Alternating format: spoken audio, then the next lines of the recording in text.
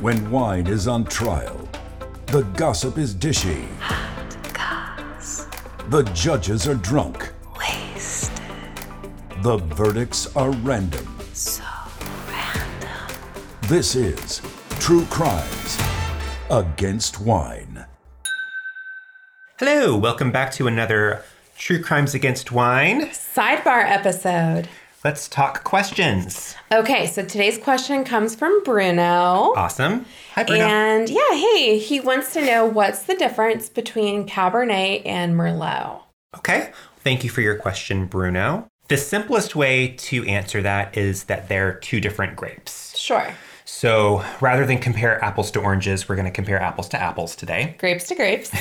So when you think about apples, obviously there's all these different types that you can go to the grocery store and find. And we obviously know that there's a difference between like a Red Delicious versus a Golden Delicious versus a Granny Smith versus a Fuji, all of these. And different apples are also good for different things. Like some of them are really great for just snacking on.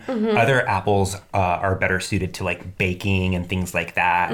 Obviously your Granny Smiths are really great to like chop up in salads to add some tang to things, It's kind of like that with grapes as well. Okay. So based on what the different type or varietal of grape is, you're going to have a different flavor profile, a different thickness of skin, which can lend itself to those tannins that we're talking about. The thinner the skin on the grape, the less tannins there are going to be. Okay. But also, some grapes are really great as standalone grapes. Like, for instance, Malbec is an awesome solo grape. Okay. But then you have other grapes that are better suited to kind of be one of those things that you put into a blend for wine. So like ensemble grapes? Ensemble grapes, exactly, yes.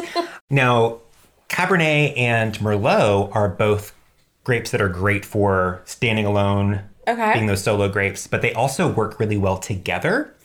So Cabernet, and they're both from the same region in France as well. You can find them both growing in Bordeaux, as well as other places, but that's kind of where they were from originally. So Cabernet, as a flavor profile, has a lot of like really dark kind of black fruits going on. So think like black cherry, black currant, blackberry. There's also a little bit of kind of a green bell pepper sort of undertone to it. And a lot of like spice and cocoa. And then of course, normally it's going to be barrel aged. So you're going to get that kind of vanilla-y undertone to it as well. Merlot is also dark fruits, but think more like red fruits. So lots of kind of like plum, lush cherries. It also has a little bit more of kind of it's known for a velvety kind of silky texture to it. I know that Merlot kind of has had a bad rap for a long time because of the movie Sideways. Yes. Which is really silly because he didn't dislike Merlot because it was bad. Okay. He disliked it because it reminded him of his ex-wife. Yeah. Okay.